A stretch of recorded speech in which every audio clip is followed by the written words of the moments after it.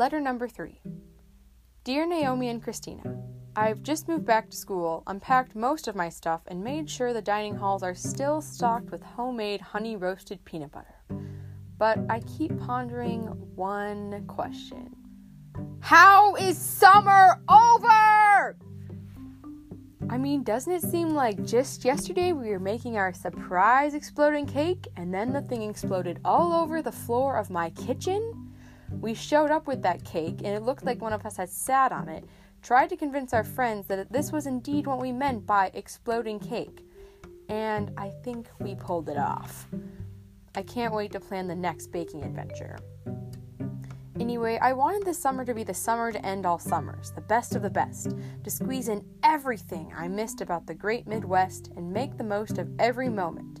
I was going to eat Culver's custard once a week, watch the sunset every night, and get this, read one research paper a day. Did any of this happen?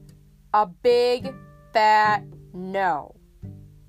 I had Culver's about 3 times this summer, would stay up until dusk, and then decide walking was too much work, and reading papers?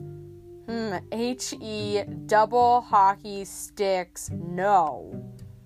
That's not to say I wasted the entire summer rewatching my favorite Netflix shows and eating peanut butter. Besides the exploding cake, I spent time on the lake with friends, biked the farthest I ever have, and this was accompanied with some unnatural tan lines. Thanks for never judging. Became an impromptu musical director's assistant, kayaked, read more than one book, scrapbooked, drove for hours with the radio blasting my Road Trip 101 playlist that I created by imagining what songs I could see myself driving to during finals week, and, more recently, figured out how to deal with a broken car window.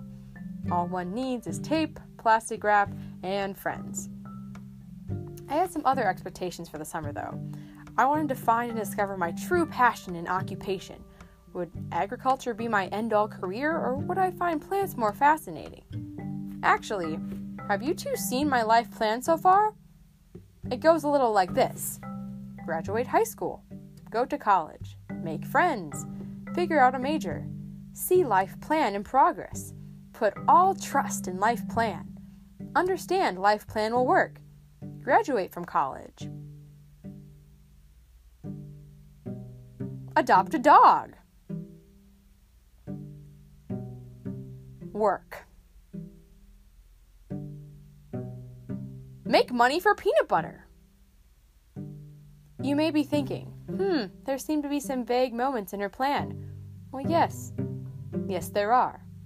Especially because I don't actually have a life plan, and that means the time between finding a major and graduating college are actually blank! Don't worry, I'm fine. Grandma Kay and I talked it out. I think it hit that college changed me, and it changed you both as well. Maybe not in drastic ways, but little things here and there that we picked up from living in different places. When I moved out to Massachusetts, leaving the rural valley-set lake town with rolling prairies of Glenwood, it was hard. The only way to get out of our small community is by going up one of our 4 huge hills, meaning the laws of gravity are against us on the way out, but to come back is a breeze. I wasn't sure how I could move so far away, and when the time came, it showed with my 7 checked suitcases at the airport. Don't worry, I've limited myself to only 1 checked bag and a backpack. All the stuff I packed wasn't necessary, and I realize that now, but I still want just enough clutter to make my space feel like mine. Naomi, I never meant to describe your room like a prison because, with you being there, it never will be.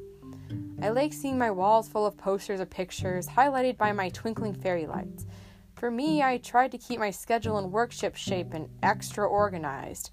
My room, on the other hand, showed a little less organization and my creative side.